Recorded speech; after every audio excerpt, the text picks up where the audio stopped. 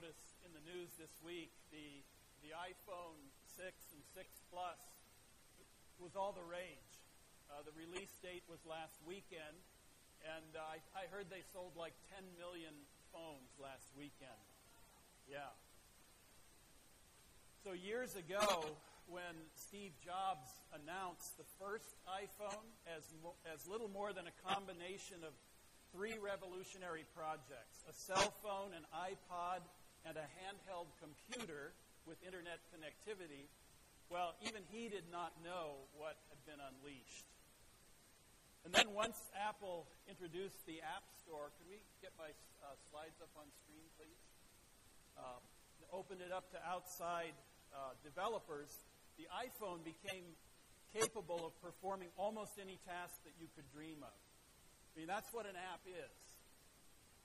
It's just it's software broken up into all kinds of little pieces or individual applications, like iTunes, which took albums and CDs and made each song a downloadable individual item.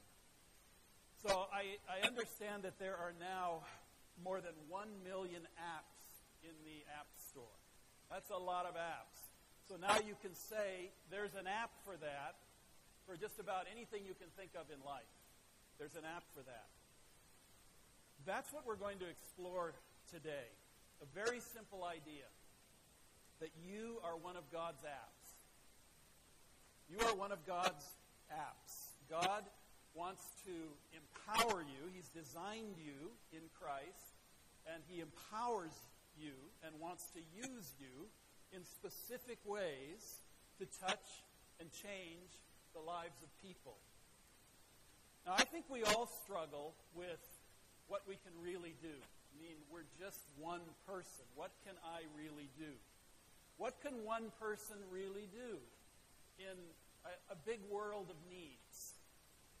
You know, what can you do about the guy behind the counter at the 7-Eleven? Or the sarcastic coworker? The acting out teenager, the elderly neighbor, the 1.2 billion people who have no clean water, the millions who go to bed hungry every night, the orphans, the widows, the sick, the imprisoned. What can one person do? What can one church do? What can a few people really do? And I think it's easy to get overwhelmed by the needs of people all around us. We can get paralyzed by the magnitude of the world's problems. And my guess is that's exactly what the disciples were feeling and what they were dealing with as the sun was setting over the Sea of Galilee 2,000 years ago, when Jesus pointed to a hungry crowd all around them, and He said to them, "You feed them. You feed them." In other words, He was saying to them, you're the app for that. You feed them. You're the app for that. You have come directly from the triune God store. The Father, the Son, the Holy Spirit has designed your life and wants to use you to touch the lives of others. You're the app for that. So we're going to look at this story from Luke 9. It's a very familiar story to many as we continue our series in the Gospel of Luke. And what we're going to talk about today, you'll see on the back of your bulletin, sermon notes page, what can a few people really do? What can a few people really do? So let's see what's there in Luke chapter 9. For doing good in Jesus' name, wherever you are, with whatever you have, with no strings attached, because you're the app for that. That's what God has designed you for. And God is the power. God is the power behind the app that is you. So Jesus does a miracle in our text today. It's not the first one that He's done in the Gospel of Luke, and it won't be the last one. But this is the only miracle that is recorded in all four of the Gospels. So clearly, it's a miracle we're not supposed to miss. We shouldn't miss any of them, but here this is in every Gospel. So let's take a look at what happened. Luke 9, beginning in verse 10. When the apostles returned, they reported to Jesus what they had done. Then he took them with him, and they withdrew by themselves to a town called Bethsaida. But the crowds learned about it and followed him. He welcomed them and spoke to them about the kingdom of God and healed those who needed healing. These events take place as the apostles are returning from a short-term mission trip. We heard about that last week in the message at the beginning of chapter 9. Remember, Jesus had sent out the 12. He had sent them out to heal the sick, to cast out demons, and to proclaim the good news of the kingdom of God. Well, apparently, it had been a successful and exhausting trip. So Jesus, he could see it in his followers. He could see it. He knew how tired and hungry and worn out the apostles were. So he hustled them away on a little retreat to a quaint little town to escape the crowd, far from the madding crowd. I mean, wouldn't you have loved to be there? Go on that little retreat. Jesus said, let's just get away. Just you and me. Love to have been there. But as crowds are wont to do, the crowd would not be denied. The crowd would not be denied. They heard where the retreat was, and they followed them there in huge numbers. Later, we're going to see in verse 14 that the crowd is numbered at around 5,000 men. That's just men. So no doubt there were many more women and children in that crowd, a huge crowd. And now they're surrounding the place where Jesus and the 12 are on retreat. The apostles' heart, I think it must have sunk when they saw the crowd surrounding them on this little retreat with Jesus. And they were probably ready to head out the back door, except there were people there too. There was just no escape. They were just surrounded by this crowd. But Jesus' heart did something else. Jesus' heart did something completely different from that. He welcomed the crowd. You see that in verse 11? He welcomed them. He made them part of the retreat. He said, "Welcome to our retreat." And then he began to talk with them about the kingdom of God, the good news of the kingdom. And he began to heal those who needed healing. Here's what we see, I think, in this event. We see that everybody needs to be with Jesus. Everybody. Whether they realize it yet or not, everybody needs to be with Jesus. There's just no one like him. He draws people like a magnet because they sense that he loves them and he wants to help them in their need. He has the power combined with love to help them in their deepest need. And this is important because we just need to realize it's never our programs, but it's only a person, the person of Jesus Christ, who can really touch a life and satisfy the soul at the deepest level. So the sight of this crowd, Jesus didn't go out the front door and say, "What are you doing here? Leave us alone." That's what we feel like. He says, no, the sight of the crowd moved Jesus to just open his arms to them, and to welcome them. The apostles, on the other hand, they had a very different reaction. After some time goes by and, they're looking at their watches and they're saying, Jesus, enough already. They're ready to push the crowds away. Verse 12. Late in the afternoon, the 12 came to him, to Jesus, and said, "Isn't this what we do with Jesus? We give him orders." That's what they're doing. They're giving him orders here. Send the crowd away so they can go to the surrounding villages and countryside and find food and lodging, because we are in a remote place here. As if Jesus did not know that.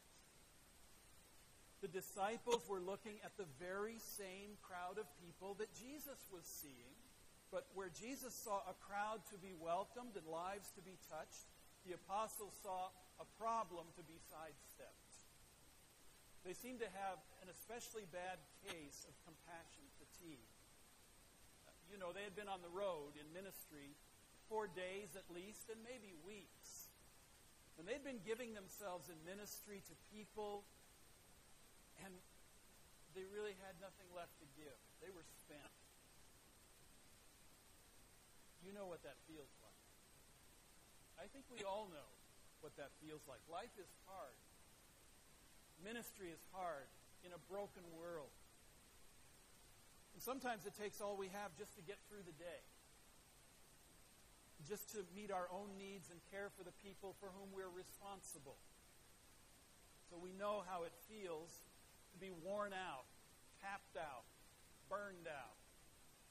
We know how it feels to have nothing left. The disciples knew there was a problem, but as far as they were concerned, it wasn't their problem. Someone should do something, but it wasn't going to be them. And that's when Jesus decided to completely wreck their day. Verse 13, he replied, "You give them something to eat." You give them something to eat. In other words, you're the app for that. You're the app for that. You give them something to eat. Wow.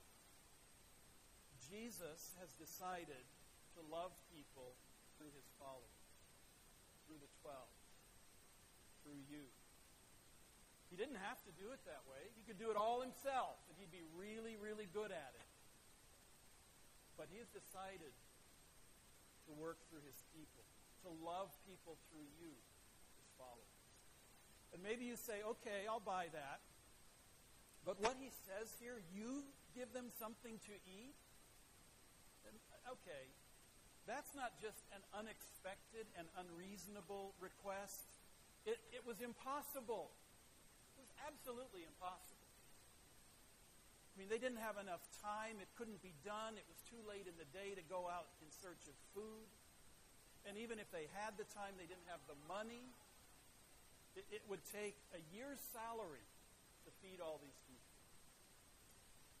And even if they had the time and the money, it wasn't going to solve anything. I mean, the crowd would only need more and want more the next day. The crowds would be back. These people need to take responsibility for themselves. Someone needs to teach them that there's no such thing as a free lunch, right? Amen. We know how to preach it. So Jesus says, you give them something to eat. Here's their reply in verse 13. They answered, we have only 5 loaves of bread and 2 fish. Unless we go and buy food for all this crowd. About 5,000 men were there. Again, not to mention the women and the children who were there as well. You notice their language? We have only... This is what we do. We don't have very much. We tend to focus on what we don't have. We don't have time, we don't have money, we don't have training, we don't have the gift of mercy, we don't have an outgoing personality. Look, I have used all of those excuses and many more in the face of needs. We're like a bunch of first graders who, when the teacher asks, how many of you brought your lunch today? We all raise our hands and say, not me, not me, I don't have anything. That's the way we are. But Jesus isn't interested in what we don't have. All he asks of us is what we do have. He's not asking if you have 40 hours a week to serve people or 20 hours or even 10. He's just asking, do you have an evening that you could invite a neighbor over for dinner? Or an hour to visit someone in the hospital? Or a few minutes to call someone who might be feeling all alone?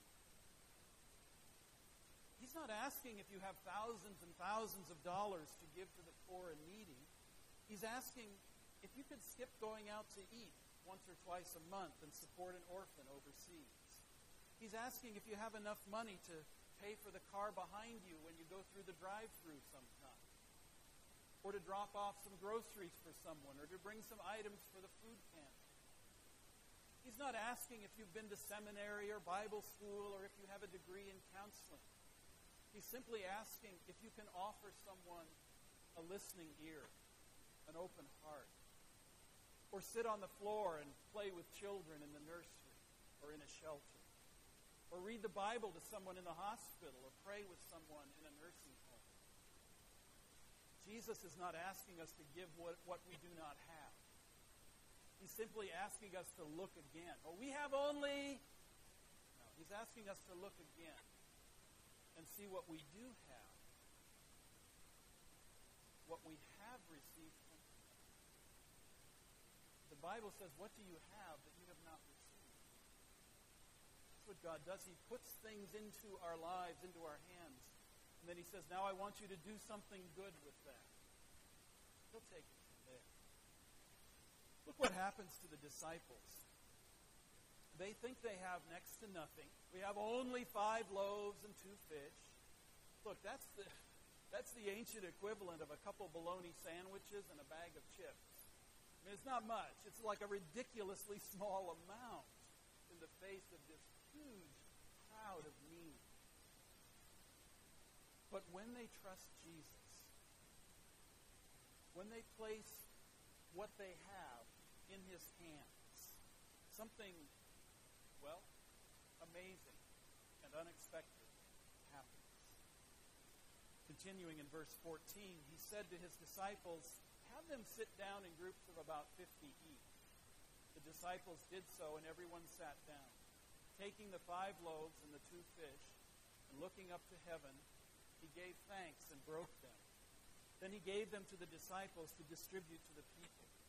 They all ate and were satisfied, and the disciples picked up 12 basketfuls of broken pieces that were left over. Sadly, there have been all kinds of attempts to explain away this miracle, as if it just couldn't have happened, as if Jesus could not have really done this. Some have suggested that Jesus had a secret stash of food that he had hidden away in advance for just an occasion like this. I'm not making this up. People actually said that. Another suggestion was that some wealthy women had packed up some supersized picnic baskets and sent them out to Jesus.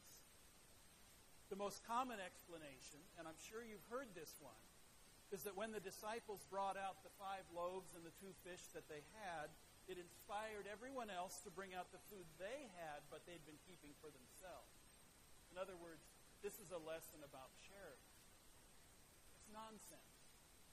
It's nonsense. The problem with those explanations is that everything about this story just screams authentic, miraculous, impossible. The vivid details are evidence of an eyewitness account. The unflattering portrayal of the disciples means that none of them would have made up this story. They would have put themselves in a better light. The fact that it appears in all 4 Gospels makes it one of the best attested of all Jesus' miracles. And the fact that there were at least 5,000 eyewitnesses would have made it pretty hard to pull off a fast one, to pull off a hoax of a miracle.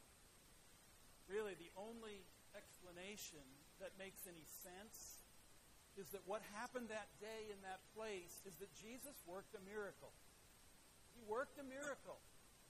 The same kind of miracle he can work with whatever we have to bring him today. If we bring what we have, whatever we have received, whether we think it's much or little or nothing, when we bring what we have and do what we can with that in Jesus' name, Jesus will take it from there. That's really our big idea this morning. That doing good in Jesus' name means doing what you can with what you have, with what you have received from God, and leaving the results to him, trusting him from start to finish. Jesus has this amazing way of doing the most with the least. Have you ever noticed that in your own life?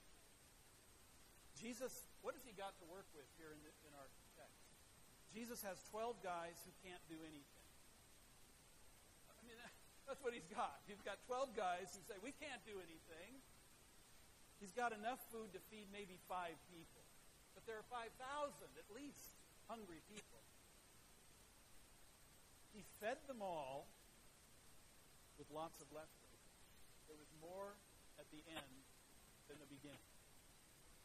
Jesus does the most with the least. This is so against the way that we think. You know, we tend to say, if only I were like this, or if only this were not true of me and my life. If only then, you know, God could really use me. If only all of this stuff was different, then, you know, God could really use me. So we say, you know, if only I were stronger, then I could overcome, you know, that anger, that lust, that hurt from the past, those fears about the future, this bad habit that's killing me today. If only, you know, this were not so, then God could really use me. If only. If only, man. We ask God to strengthen us, and, well, it's strange what he does. God delivers us from the power of sin, not by making us stronger, but by making us weaker. He sets us free from our sin. And he sends us out, but not in a cloud of glory, which we would like, but with a cross strapped to our backs. Jesus had to show his disciples their total inability before they would be able to see his total ability. You see, they had to come to the end of themselves before they would be able to rely completely upon Jesus and place themselves in his hands. So the less we are, the more he will be. You must decrease so that Jesus might increase. I must decrease so that Jesus might increase. Jesus does the most with the least.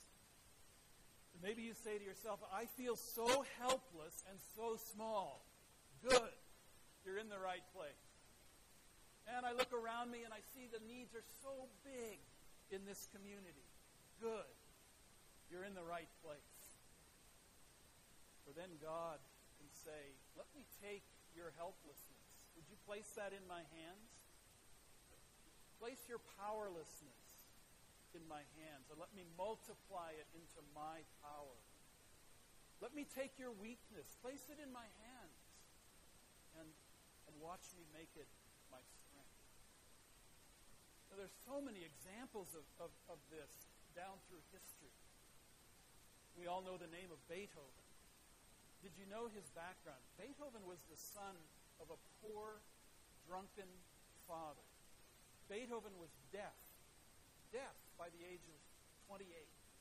And yet he wrote this soaring music that we enjoy today. God does the most with the least. Handel wrote the Hallelujah Chorus while he was depressed and paralyzed on his right side. And we sing that chorus with joy hundreds of years later. God does the most with the least. Fanny Crosby, she wrote hundreds of hymns that the church still sings. And she was a woman who was blind. God does the most with the least. God takes our helplessness. He takes our weakness. And he uses it to show his power, to touch and to change lives.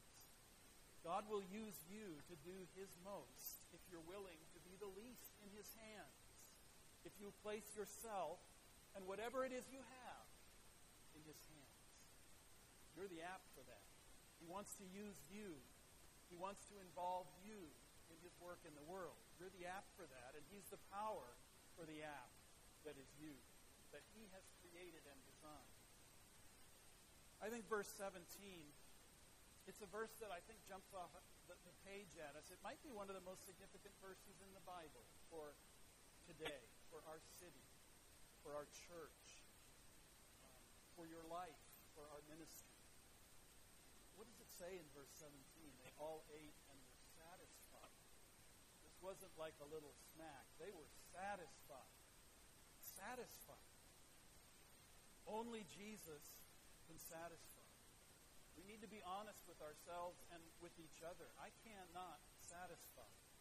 You cannot satisfy. Only God can satisfy the human heart, the human soul, the human need. It's only about Jesus. But this is the amazing truth and the encouragement that about Jesus you can say, satisfaction guaranteed. Can't say that about me. Can't say that about you. Can't say that about our church. But we can say that about our Jesus. Satisfaction guaranteed. They were satisfied. So why this miracle? I think whenever you come to a miracle in the Gospels, it's helpful to ask why. What's the purpose of this miracle? We know from the Gospel of John that there are other miracles that Jesus did that were not recorded. But the ones that are, they're written down for us, that we might believe in Him, and believing in Him might have life, eternal life in His name. So these miracles that are recorded in the Bible, I mean, it's for a reason. Very purposeful.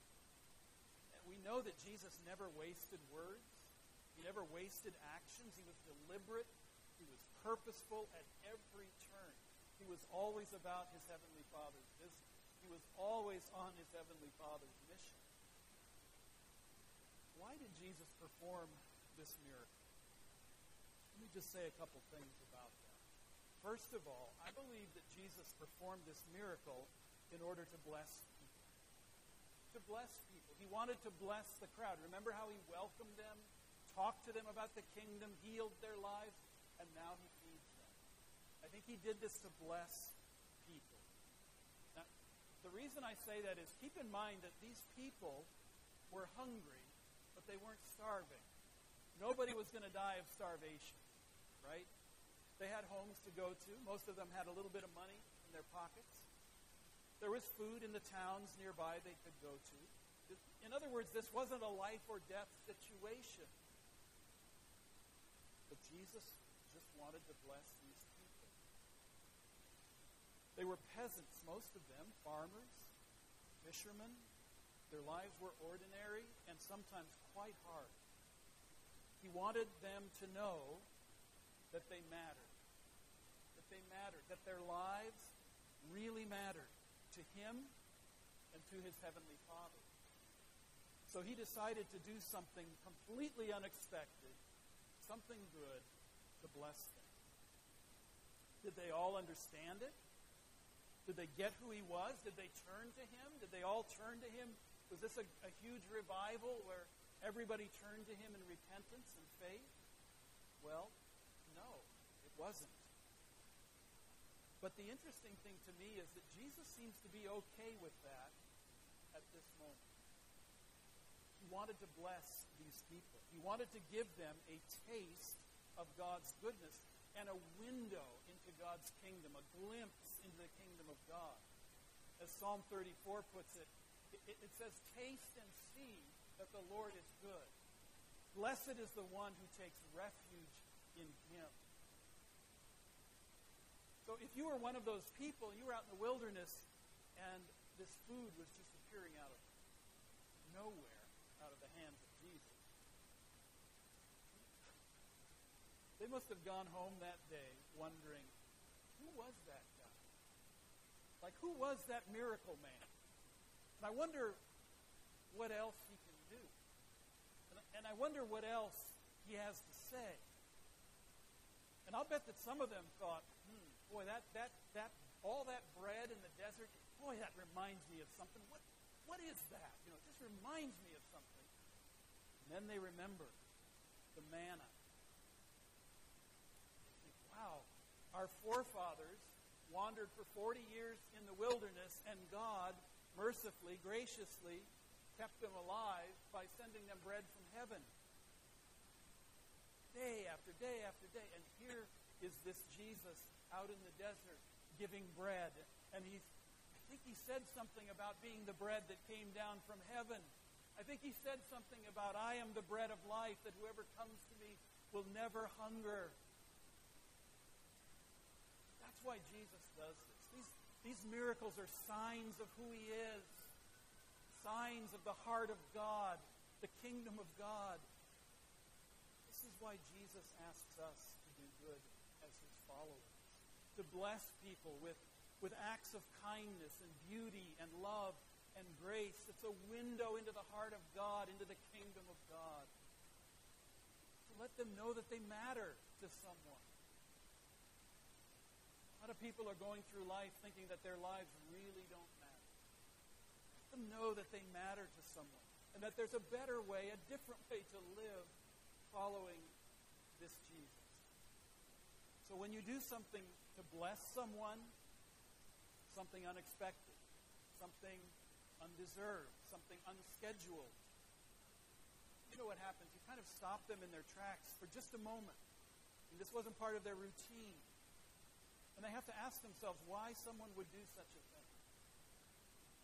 In that moment, in that asking, God is able to speak into their lives, to show them a little bit more of himself, and to draw them a bit closer to himself when you do good in the name of Jesus Christ. Simple things that God uses in powerful ways. I heard a story one time, I believe it's a true story, about a couple of Christians who decided, they went out distributing loaves of bread in a low-income housing project. And they came to an apartment where they could hear loud arguing behind the door. That's the kind of thing where you say, maybe we'll just move on to the next door. They hear all this arguing behind the door. They decide to knock anyway. The man opens the door and asks, what do you want? So one of the visitors says, well, we don't want anything. We just wondered if you know anyone who could use some loaves of bread. Why are you doing that? The man asked. Just to let people know that God loves them. Just to let them know that they matter to God. What did you say? The man said. He seemed kind of anxious. What did you say? We're just handing out loaves of bread to let people know that God loves them, that they matter to God. The man stared at him. He just stared at him. And then he said, I can't believe this. We just buried our 3-week-old son yesterday, and now you are at our door. Well, the visitors offered to pray with them, and the couple accepted their offer, and they prayed, left a couple of loaves of bread, and as they were leaving and the door was being closed behind them, they could hear the husband saying to his wife, see, honey, I told you that God cares. We thought he forgot about us. We thought he wasn't paying attention to us, but he sent those people here to make sure we knew. A couple loaves of bread, an offer to pray, a random act of love.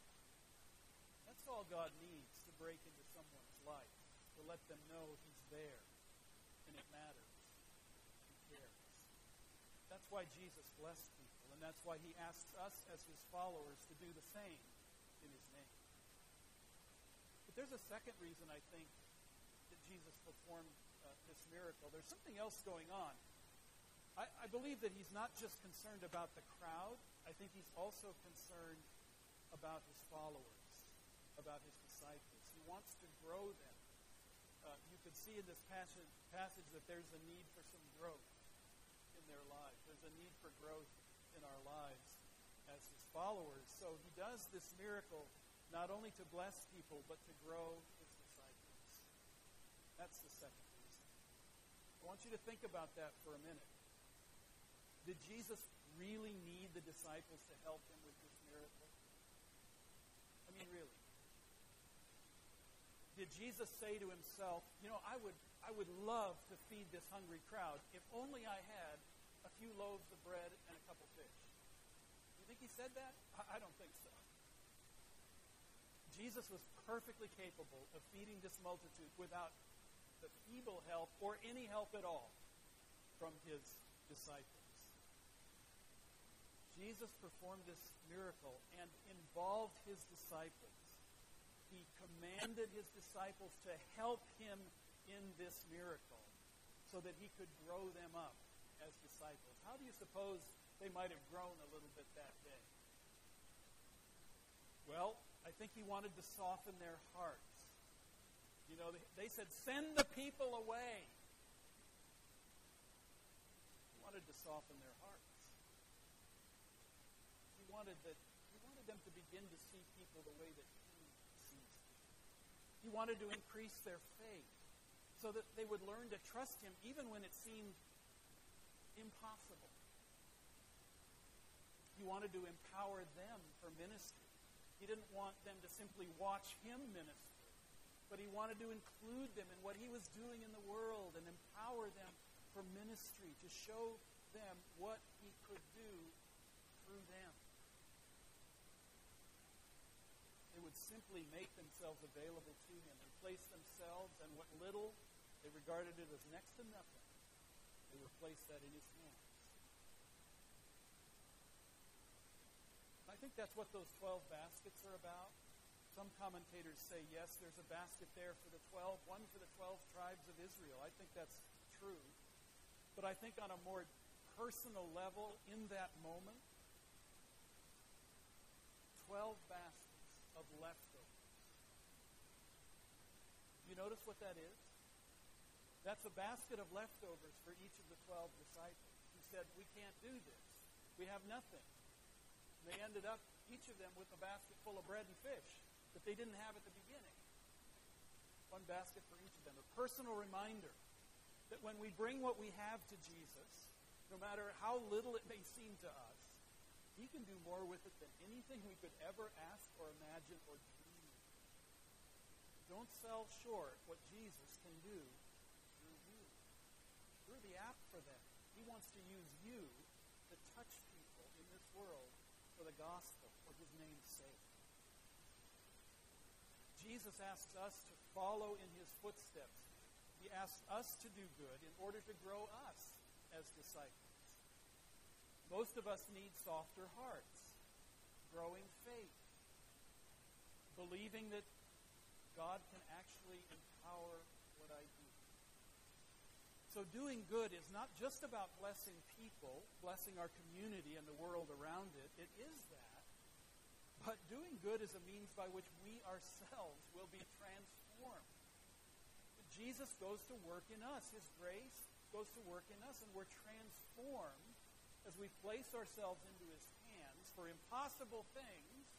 We're transformed more fully into Christ-likeness, into a church that will be his hands and his feet in our community, in Philadelphia, and out into the world. I mean, that is our vision for mission. You see it in front of, up here every Sunday you come in. Who are we? What are we doing? Why are we here? We are a people of grace. It's not about us. It's about God. It's about how God has broken into our lives through the grace of God in Jesus Christ, the forgiveness of our sins, and that all we need we find in Christ, that all the promises of God are fulfilled in him, are yes and amen in him. We're a people of grace. We live by the grace of God. But we're renewed by that grace. It's not a once and done. Oh, I trusted in Jesus 20 years ago and haven't been in touch with him since. That's not the picture. The picture is every day I need that good news. That God is with me, that God is for me, that there's forgiveness for me, that there's hope for me, that there's a purpose and a mission in this world for me, following Jesus. So we're renewed in that grace of the gospel every day. And it renews us to serve in the name of our great God, to serve our community and our world. I say that because, we can get mixed up and we can think that spiritual formation is just a matter of prayer and Bible study and worship. But it is also a matter, you see, of service, of mission, of charity, of good works. Doing good is exciting, not only for the impact that it has on people around us. They begin to see that they matter, but also for the impact it has on us and our church family, because we're transformed to be more like Jesus in the process. So this week, I would like to challenge all of us to open our eyes to the people around us and to do something good in Jesus' name. I'll give you a little project. And to help you do that, we're offering you a very simple little tool that we think can be helpful and powerful. Just a simple little card that you saw in your bulletin today. And there are many more of these. The greeters will be at the doors as you exit after the service. They'll be holding baskets of these cards. Take a handful. Take a couple handfuls. Hand them out. Use them. It's just a simple way to say to someone, you matter. God loves you. You matter. And we care. When you do something good for someone, a random act of love in the name of Jesus, you can just slip them this card and say, you matter. People are not hearing that out in the world. You matter. Shouldn't the people of Jesus be saying that on his behalf to the world around us? You matter. God loves you. We care as the people of Jesus. We care about you. And our church info is on the back. It can direct people here if that's something they're interested in. But what I suggest you do, sit down this afternoon, maybe over dinner. Think about some of the things that you might do this week. Just think about the week ahead. And there will be surprises and unexpected and unscheduled things in your life. That's the way God works. But talk this over as a household, as roommates, as a family, as a couple, with your small group. And as you make your way through the week, ask God to help you to see what Jesus sees, to feel what Jesus feels, to do what Jesus does. And then just do something good in his name. Don't worry about the results. That's in his hands. And leave a card, just a simple little card that can bless people. When you're gone, they can look at this and say, somebody cares. Somebody says it makes a difference that I'm here. Maybe I should find out a little more about it. And you know, if you're feeling a little uncomfortable with all this, feeling maybe a little overwhelmed, just remember those disciples on the hillside in Galilee 2,000 years ago. I know, like them, we can come up with all kinds of reasons why we can't do this.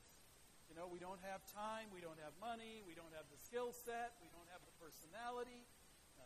I don't go through the drive-through restaurant, so I can't pay for somebody behind. I mean, we can make up all kinds of reasons. But Jesus, I hope it's clear, Jesus is not interested in what you do not have or what you cannot do. He's just not interested in that. He simply asks you, what do you have? What have you received? He simply asks you to do what you can with what you have and leave the results to him. That's what you can do in the name of Jesus Christ and in his hands. And watch what he will do. Remember, he has saved you. He has forgiven your sin. He has made you new, a new life in him. And he's designed you for this, to touch the lives of people for Jesus' sake, and to help them find their way into the kingdom of God forever, for eternity. Just remember, you're the app for them. Amen? Amen. Let us pray. Lord, we find it very humbling that you would want to include us in what you are doing in the world. Because you could do it all yourself so easily. But you have drawn us to yourself, and you have called us to follow you. And so, Lord, we pray that you would help us to place ourselves, our lives, whatever we have, be it little or much. We might regard it as nothing, but Lord, help us to trust you, to place ourselves and whatever we have in your hands, and to see what you would do. What is it, Lord Jesus, that you want to do with our lives this week for the sake of your kingdom, for the touching of the lives of people who are hurting and who know you not? What is it that you would like to do with us this week? Lord, help us to set aside our schedules and our plans enough that we'll be available to you. What is it that you want to do with us this week? In Jesus' name. ask the worship team to join me on the platform. And let's get on our feet, close our time in worship. And if you'd like to pray with someone about what you've heard today, prayer team, please come forward. And right down here in the front will be people waiting to pray with you about anything at all that is on your heart today. And so we'll close in worship, and the greeters will have those baskets of cards that you can just pick up a fistful and hand them out like candy this week and see what Jesus will